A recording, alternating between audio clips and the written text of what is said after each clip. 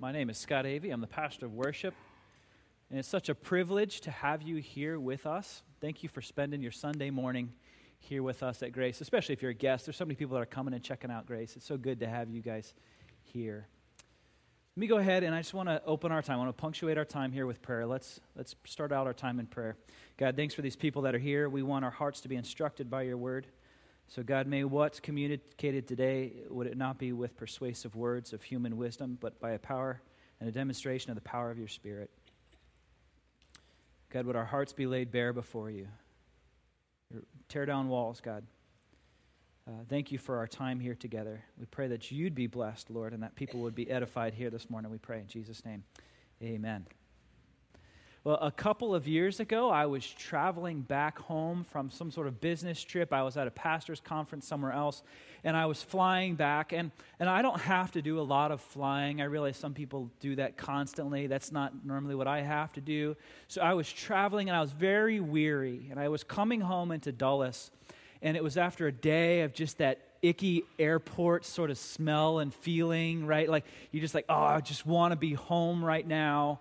And so we're flying into Dulles, and the wheels land, and I love that feeling when the pilot says, you can unbuckle your seatbelt now, and you're approved to turn on your portable devices, right? And if you're like me, where you just like check your email all the time and your text messages, I was like, oh, great, and I get on my phone, and I'm checking my email, but I needed to make my way to the long-term parking in Dulles, and they never dignify long-term parking with an easy route to get to it. It's always like subclass citizens, go far away, and then you'll finally get to where you're going. And so I had my bags with me, and I had a hoodie sweatshirt on, and I'm just in this, I don't want to be connecting with the airport around me, so I've got my earphones on, and I'm checking my email, and I'm like, I need to use the restroom. Well, I'm in the bowels of the airport at this point in time. There's no one around, and so I'm on my phone, and I see in the distance a restroom, so I head in that direction, and I make my way into the restroom, and then I sit down in the stall, and then I hear this sound of click, clack, giggle, giggle. And I'm thinking, why is there a woman in the men's restroom? And then I start rolling tape. Wait a minute. When I came in here, did I actually see the men's restroom sign there? Did I actually pass by any urinals? There aren't any urinals in this bathroom. And I had this moment of complete and utter terror where I'm thinking, oh my word, I made it into a women's restroom, and I'm sitting there in the stall, and I'm thinking, if they look underneath the stall, they'll see my hairy hobbit feet and legs. This is horrible. Like, what am I going to do? And then so I'm like, I know what I'll do. Let's see, I'll put my hood over but I'm like, I've got this huge beard at the time, and I'm like, how creepy is that? Some guy like sneaking out of the women's restroom with a hoodie. I was like, okay, that won't work. And so I ended up waiting like 15 minutes for all the foot traffic to go through the bathroom, and I'm like listening so carefully, like, is anyone else coming in? And when I thought I had a moment of silence, I just took a mad break for it, and luckily I made it out in one piece, and they didn't have to call security on me or anything.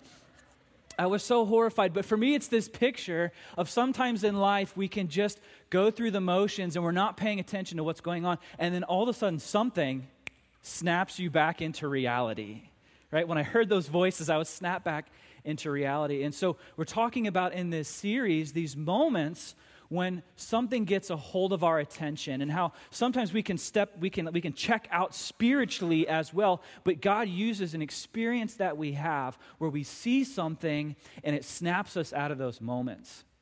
Sometimes we see something that so breaks our heart that we are compelled to take action. And so we talked about this with Moses, how Moses grew up in the lap of Egyptian luxury, but he saw his fellow Hebrewmen being beaten, and so he was compelled to take action. And we asked this question, what have you seen that breaks the heart of God that you feel compelled to take action about?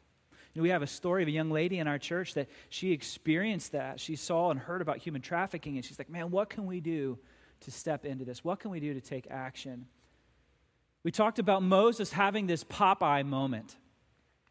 Popeye the Sailor Man, this cartoon, and he has this good-looking girlfriend named Olive Oyl, and they'd be going out for a night on the town and just doing their thing, and then all of a sudden Bluto would start messing with them. And then also, and Popeye, he'd have all he could stand with this guy messing with his girl, and so he would say these words that got seared in our psyche that I've had all I can stand, and I can't stand no more. And then he downs the spinach and mops up. And as a matter of fact, someone came up to me before the first service and handed me 2 cans of spinach, which I gladly donated to the food bank in the back. I'm not doing canned spinach, man. No way.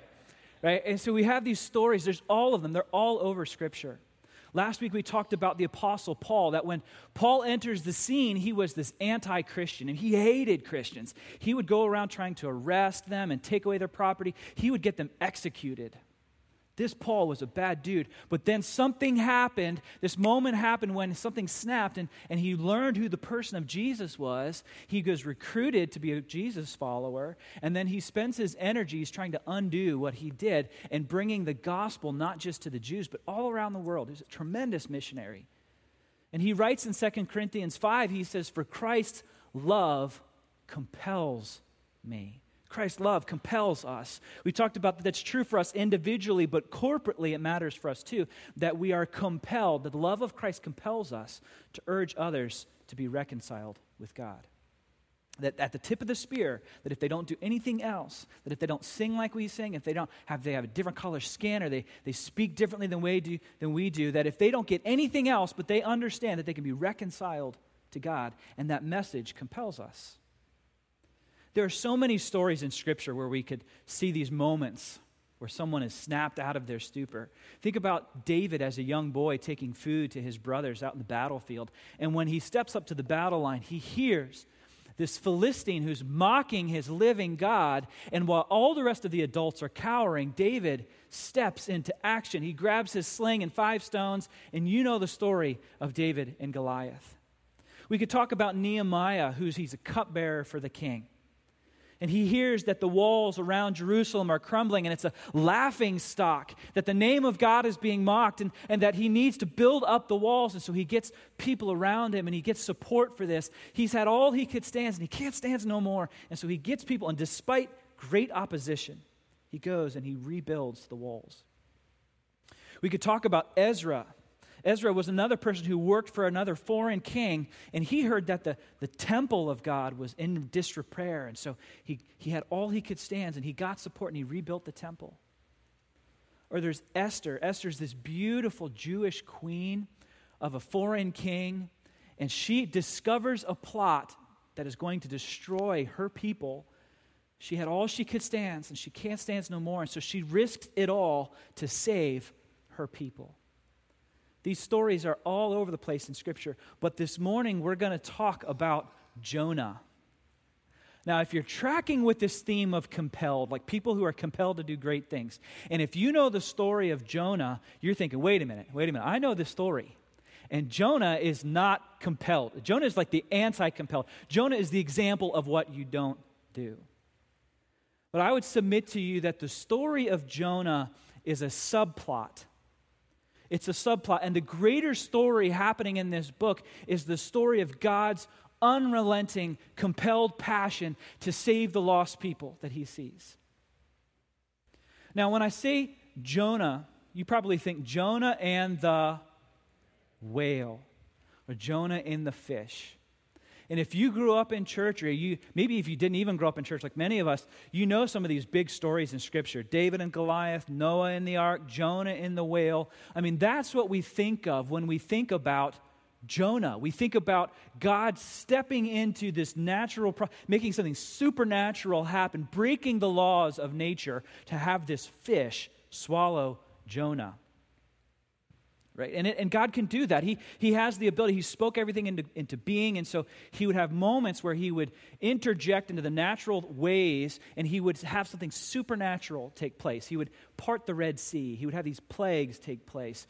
He would make the sun stand still. He would cause people to be healed and raise people from the dead. That all is true, and it's in there. But the story of Jonah, that's just a subplot.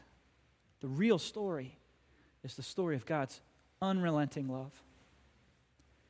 And as we see, I think the book of Jonah, that Scripture is a mirror for us. And we're going to see some threads of humanity, of how Jonah reacted to the love of God. And maybe we might see ourselves a bit in this book as well. So we're going to open up the book of Jonah. If you have a Bible, please grab it. If you need one, raise your hand. Our ushers will get one to you. If you don't own one, it's our gift. Just write your name in it. Or maybe you have a phone or an iPad with you. You can grab the YouVersion app. It's so important that we're in God's Word together. We're going to be in Jonah. So Jonah is in the Old Testament. It's before Matthew. It's about 2/3 of the way through the Bible. If you've got one of our Bibles, it's page 1495. You can use that. Now, Jonah is a short book. Jonah is only 4 chapters long, but it's a wonderful example of fine literature. Each word is purposefully chosen and used in the book of Jonah. Jonah, we're going to be in chapters, just in chapter 1. We're going to spend our time in the first 3 verses. Now, before we read it, I want to just kind of give us a quick overview of the book of Jonah. Jonah was a prophet. And a prophet isn't someone who is foreseeing or foretelling the future. But a prophet, to be a prophet simply means that you're proclaiming truth, that you're sent by God to tell God's truth to a person or a city or a nation or a leader or a people group. We have other instances in Scripture. So Jonah's a real historical person. We have other places where he's referenced in 2 Kings. It says that Jonah would go and he would speak to the king of Israel. Jesus spoke about Jonah as well. And he was a prophet. Jonah was a prophet sent to go speak God's truth to others. And God says, Jonah, I want you to go and I want you to speak to the Ninevites. So what Jonah does, now Nineveh is in current day Iraq. It's right across the Tigris River from the city of Mosul. And Jonah is in Israel, and God says, I want you to go to Nineveh. And so what Jonah does is he gets up, and instead of heading due east, he goes directly west towards Spain. He gets on a boat, gets a ticket for Spain, for Tarshish. He gets on the boat, and they set out to sea. And when they're at sea, this tremendous storm kicks up. And the storm is battering and going to overwhelm the boat. And these seasoned sailors that are there, they start getting really freaked out. They're thinking, we're going to die unless somebody does something about this. Maybe someone's God is upset with them. Maybe someone's God has honked off at them. So quick, you pray to your God real quick and make sure that we haven't done something. Pray to your God. And they gathered people together. They said, pray to your God and make sure that you haven't done something wrong. And when they look for Jonah, they find him in a deep sleep in the belly of this boat. And they wake him up. Jonah, come upstairs. So Jonah comes upstairs and he looks at what's happening, and all of a sudden he knows what's going on, and he raises his hands, guys, it's me. Oh, it's my God. My God's all honked off at me. And so he tells them, if you want the storm to go away, you've got to throw me overboard. And the sailor's like, I don't want to be responsible for a man of God's death. So they throw all their cargo, and then it gets worse, and they say, okay, we're going to do this. So they throw Jonah overboard. It says that the storm goes away, and that Jonah is swallowed by a fish. And then the fish pulls a Yui and spits Jonah out on dry land, which is a wonderful life lesson for you. Do what God says, or you end up smelling like fish puke, right? And Jonah goes and he preaches to the Ninevites, and he tells them about their sin, and they repent, and God spares them judgment. Wouldn't it be great if that was the end of the story? Wouldn't it be great if it fades to black and the credits roll and everyone lives happily ever after? But it says that Jonah despised what just happened, that he resented that God didn't send calamity. So let's check into why that is. And I think as we hop into this story, Scripture becomes that mirror, and we see little bits of ourselves and how Jonah reacted. So open up your Bibles, Book of Jonah. That was the overview. Book of Jonah, here we go.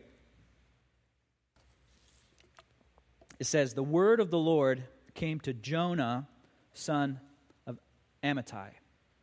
Before we go any further, in ancient and Middle Eastern regions, the name of a person has tremendous value. They mean something. The name Jonah stood for dove, and Amittai was truth-telling. So an ancient reader reading this who knows the story of Jonah and how it turns out, that's a source of great irony. They would have laughed at that. So here's what I want to do. I want to read it again and pretend you're an ancient reader and just chuckle with me as we read that, right? Because Jonah, the dove, the innocent one being a truth teller, that's not how it turned out. They knew this. So here we go. The word of the Lord came to Jonah, son of Amittai. All right. Go to the great city of Nineveh and preach against it, because its wickedness has come up before me. But Jonah ran away from the Lord and headed for Tarshish. He went down to Joppa, where he found a ship bound for that port. After paying the fare, he went aboard and sailed for Tarshish to flee from the Lord. So God says to Jonah, Jonah, I want you to go and I want you to preach to the Ninevites because their wickedness has come up before me. That God, when he sits on his throne, Scripture says he looks out across the world. And when he looked out across the world, he looked at Nineveh, and it was shining like this red beacon of wickedness. Now, when we say wickedness like this, he's not talking about like, oh, I lost my temper today. Or, I just was a little more edgy than I should be, or maybe I said some cuss words, right?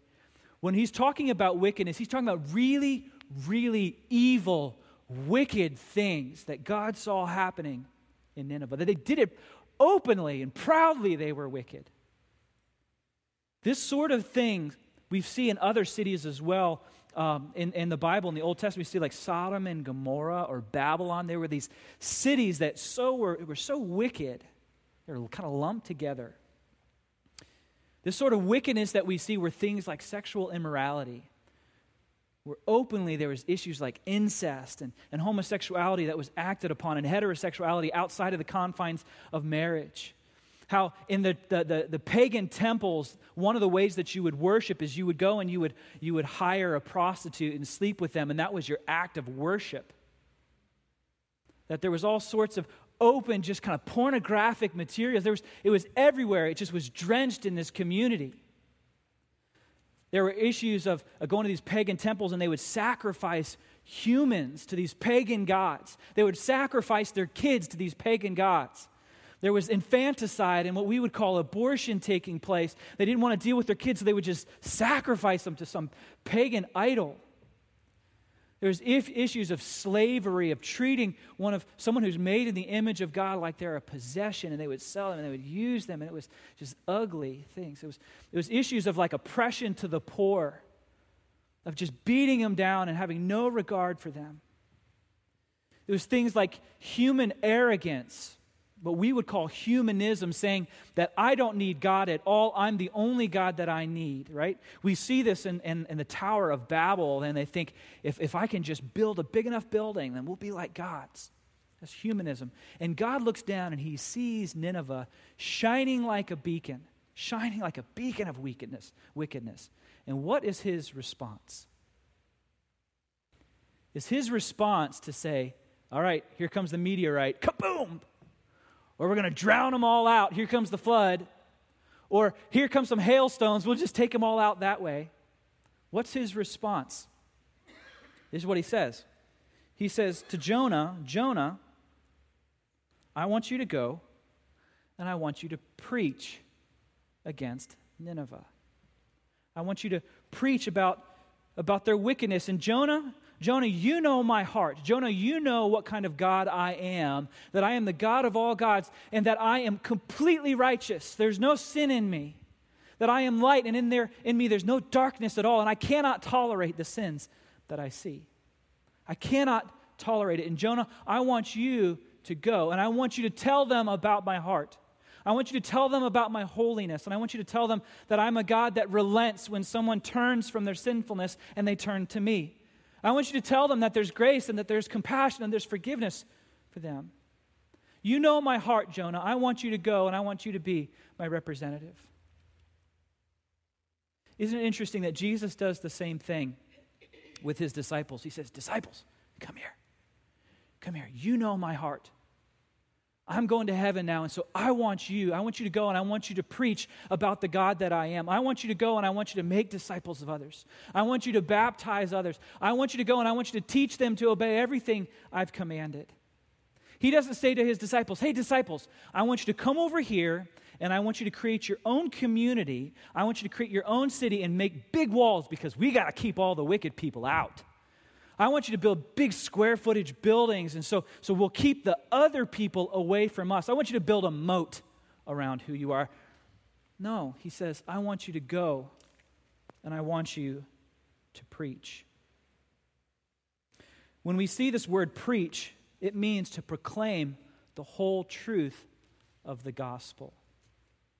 To preach doesn't mean that you shout someone down or that you stand up on a box with a bullhorn yelling at people in the streets. Even to preach doesn't even necessarily mean to stand here and speak to a whole group of people. To preach means to proclaim the whole truth of the gospel. The gospel is that we're way worse off than we could ever think and way more loved than we can ever imagine. You see how it starts with bad news. It started with, hey, you are wicked people. That what you do actually matters. It matters what your actions are. And God is completely holy, and you need to repent from your wickedness. The book of Romans tells us that everyone is sinful and everyone is wicked. And that the wages of that sin is death. But the other side of the gospel is that the gift of God is eternal life through Jesus Christ our Lord. See, the gospel starts with the negative, but ends with the positive, that when you repent from your sin, you can find forgiveness and hope. And God is saying, Jonah, I want you to go, and I want you to tell them about who I am. And we have the same commission. Matthew 5, Jesus says it this way. He says, you are the light of the world. A city on a hill cannot be hidden. Neither do people light a lamp and put it under a bowl. Instead, they put it on a stand, and it gives light to everyone in the house. In the same way, let your light shine before men, that they may see your good deeds and praise your Father in heaven. So how do you interact with the Ninevites in this world? You go and you shine. You go and you preach. And we have that same commission. And yet, how does Jonah respond to that? What's his response? Well, verse 3. But Jonah ran away from the Lord and headed for Tarshish. He went down to Joppa, where he found a ship bound for that port. After paying the fare, he went aboard and sailed for Tarshish to flee from the Lord. Why did Jonah, the man of God, this great prophet, why did he flee? Maybe he was afraid of the Ninevites. Well, no. It says here that he was fleeing from the Lord, not from the Ninevites. Well, maybe he didn't know what to say. Well, he's a prophet. He's done this before, and God said, I'm going to give you the words. Or maybe Jonah was like, I don't understand the Ninevite culture and their doctrine. This is an issue of being equipped. I'm not equipped, right? But God didn't say go and argue with them. He just said go and proclaim this truth. I fear the real answer to this question is very ugly. See, Jonah saw the wickedness of Nineveh. And Jonah wanted God to destroy them. He resented them. Some background on Nineveh. Nineveh was the capital of the Assyrian Empire. And the Assyrians had made a peace treaty with Israel, but they kept breaking it. They would come into the land and they would raid their villages and they would pillage and they'd steal their grain and destroy and kill, and they would set themselves up as government. They were so antagonistic, and Jonah would have grown up with this. They'd have been surrounded by this. He resented them because they would come in and they would say, the gods of the community that they would invade would say things like, you're never to chew bubble gum. And so the Ninevites would come in, the Assyrians would come in, and they would chew bubble gum. And they would make everyone else chew bubble gum too. And then the gods of the area would say, you're never allowed to wear skinny jeans. And so they'd come in and they'd only ever wear skinny jeans, which is maybe where they came from. I don't know. It's possible. They would antagonize the people. And they would come in and they would take over the schooling system. And these Israelite kids who had their own culture, they would be robbed of their culture and they'd be taught Assyrian ways. And then they would start to intermarry. And boy, you don't want your son to marry an Assyrian girl. You know what they're like. And Jonah grew up around this. And he resented them. And he was secretly wishing that God would strike them down. Jonah was waiting for God to say, all right, get all the Israelites away, give us a 10-mile blast radius because here it comes. God says to Jonah, Jonah, I want you to go and preach. And Jonah thinks, I don't want to do that. How do I know? Because he says it in chapter 4. So Jonah goes and he preaches. The Ninevites repent, and God relents. And then we have this exchange in Jonah chapter 4. It says, Jonah was greatly displeased and became angry. And then he prayed to the Lord, O Lord, is this not what I said when I was still at home? This is why I was so quick to flee to Tarshish. I knew that you are gracious and compassionate God, slow to anger and abounding in love, a God who relents from sending calamity. And first time I read this, I'm like, Jonah, you don't say that out loud to God, at least. I mean, we think these things, but you don't say it out loud to him. Jonah was like, I knew it. I knew it, God. I knew it, that if I went and preached to these people, there's a chance that they might repent and that they wouldn't get what's coming to them. And I want the hailstones to take them out. But God says, go and preach. Jonah watches the wickedness. He knows about all these things going on. He's experienced firsthand. Does that wickedness matter? Yes, absolutely. But what is the heart of God? God says, go and preach, not run and hide. Because the heart of God is to extend grace and forgiveness. To extend grace and forgiveness. 2 Peter 3, 8 through 9 says it this way. It says, do not forget this one thing, dear friends. With the Lord, a day is like 1,000 years, and 1,000 years are like a day. The Lord is not slow in keeping his promise, as some understand slowness, but he is patient with you, not wanting anyone to perish, but everyone to come to repentance. God is patient, and the story of Jonah is about his unrelenting passion to see the wicked come to him and find grace and mercy. He is patient, not wanting anyone to perish. You know, the patience of God is very hard to deal with as a Christ follower. The holiness of God is easy. The patience of God. I mean, there's so many struggles, so many things that we just struggle to put our minds around because of God's patience. I mean, why do good things happen to bad people and bad things happen to good people? If it wasn't for the patience of God, the moment a person or a people group did something bad, they'd just be struck down. But instead, God is patient. I mean, why does ISIS get away with what they do?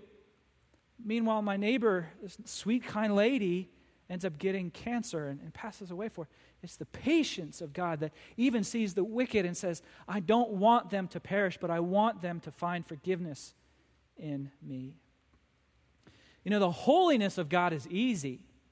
It's easy to get up and post on Facebook, here's why you're wrong, and here's the chapter and verse to prove it, probably taken out of context just to prove my point, right? Because the acts of the sinful nature are obvious, but the patience of God is so very difficult for us. I want the patience of God when it comes to my sin. When I've messed up, I'm so thankful for the patience of God. But what about the person that I don't like, or my enemy, or the nation's enemies, or ISIS, or do we want the patience of God for them as well? The patience of God is so hard to understand. God is unrelenting in his love for even the wicked, and his heart is not to deep fry them. His heart is to extend mercy and grace to them. And the moral of the story is not how do we stay out of a fish,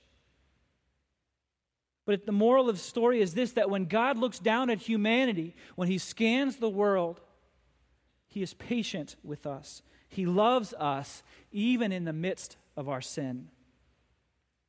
And the moral of the story of Jonah is not that if I disobey God, I might end up in a fish, but that God is so compelled by His love for even the wicked that if His servants don't carry out the message that He wants them to carry out, He's going to have a fish come intervene to help get the message across. The message will prevail through. God's love has compelled Him to share this love with others. Are we going to resist it? And the question for the follower of Jesus is not, how do I stay out of the fish, but what do I do with the Ninevites in my world? What do I do with those people that in my mind, they are the enemy? What do I do with the person at work? They might be a coworker or a boss that grates your nerves, and they mock who you are, and they are wicked people who don't act with integrity. What's your heart to them?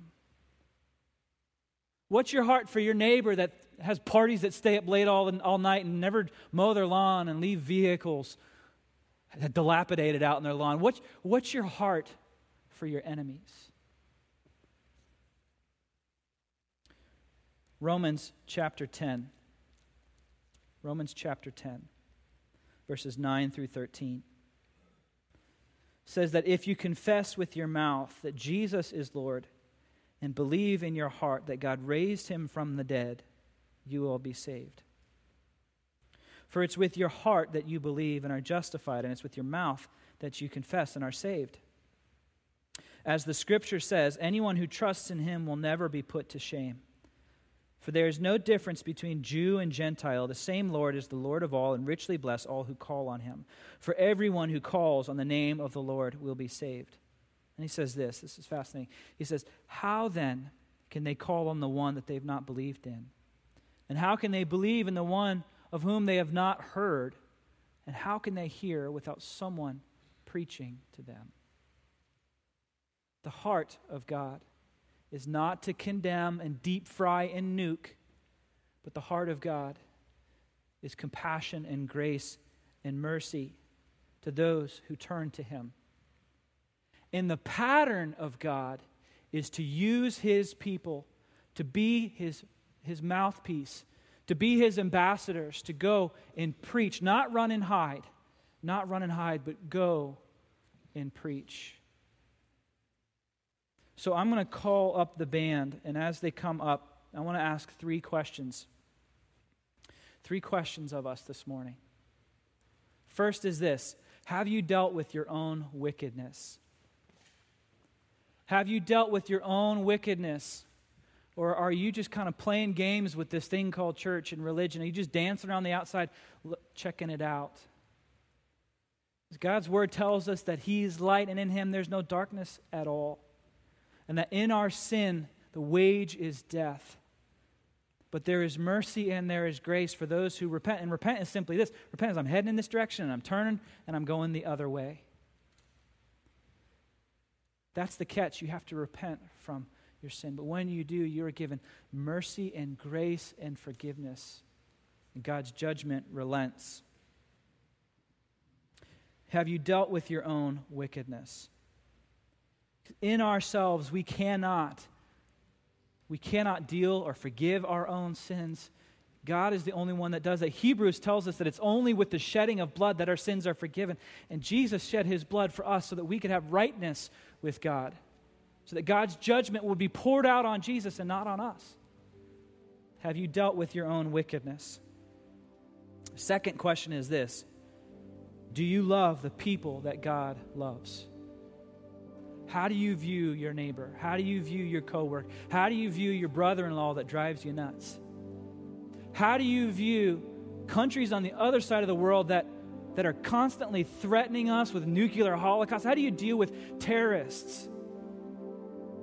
Do you say, God, take them down. Here come the hailstones. Or do you say, God, how can we bring about your kingdom here? How can we preach to these people? How can we show the love of God to these individuals? Do you see them as the enemy? You know, for me, something I had to repent of. I used to listen to talk radio all the time.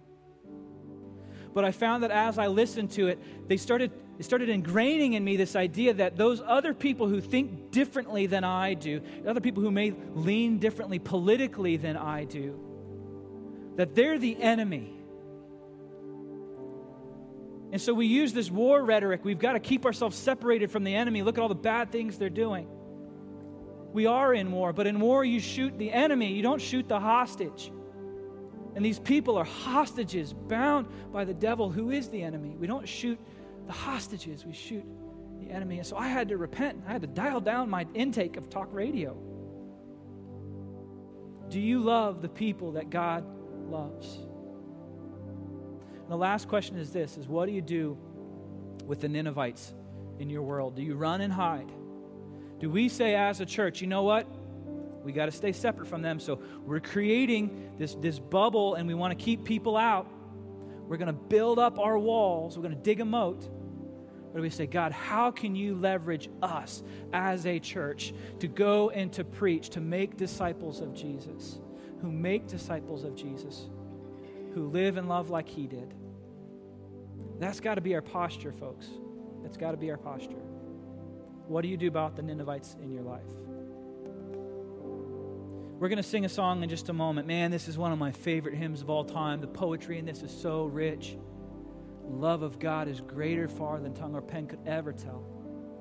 It says, could we with ink the oceans fill, and were the skies of parchment made, were every stalk on earth a quill, and every man a scribe by trade?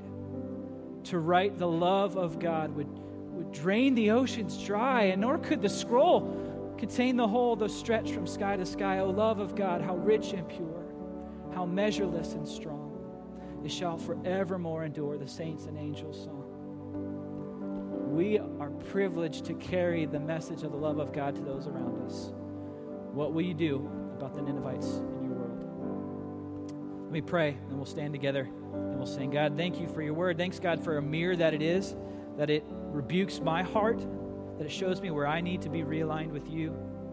May we be compelled, Lord, as individuals, as mothers, as fathers, God, to go and to preach, not just servant evangelism, not just be really nice, but God, to go and tell them about the relenting love of God. Oh, love of God, how rich and pure, how measureless and strong. We love you, Jesus. Use us, we pray. In Jesus' name, amen.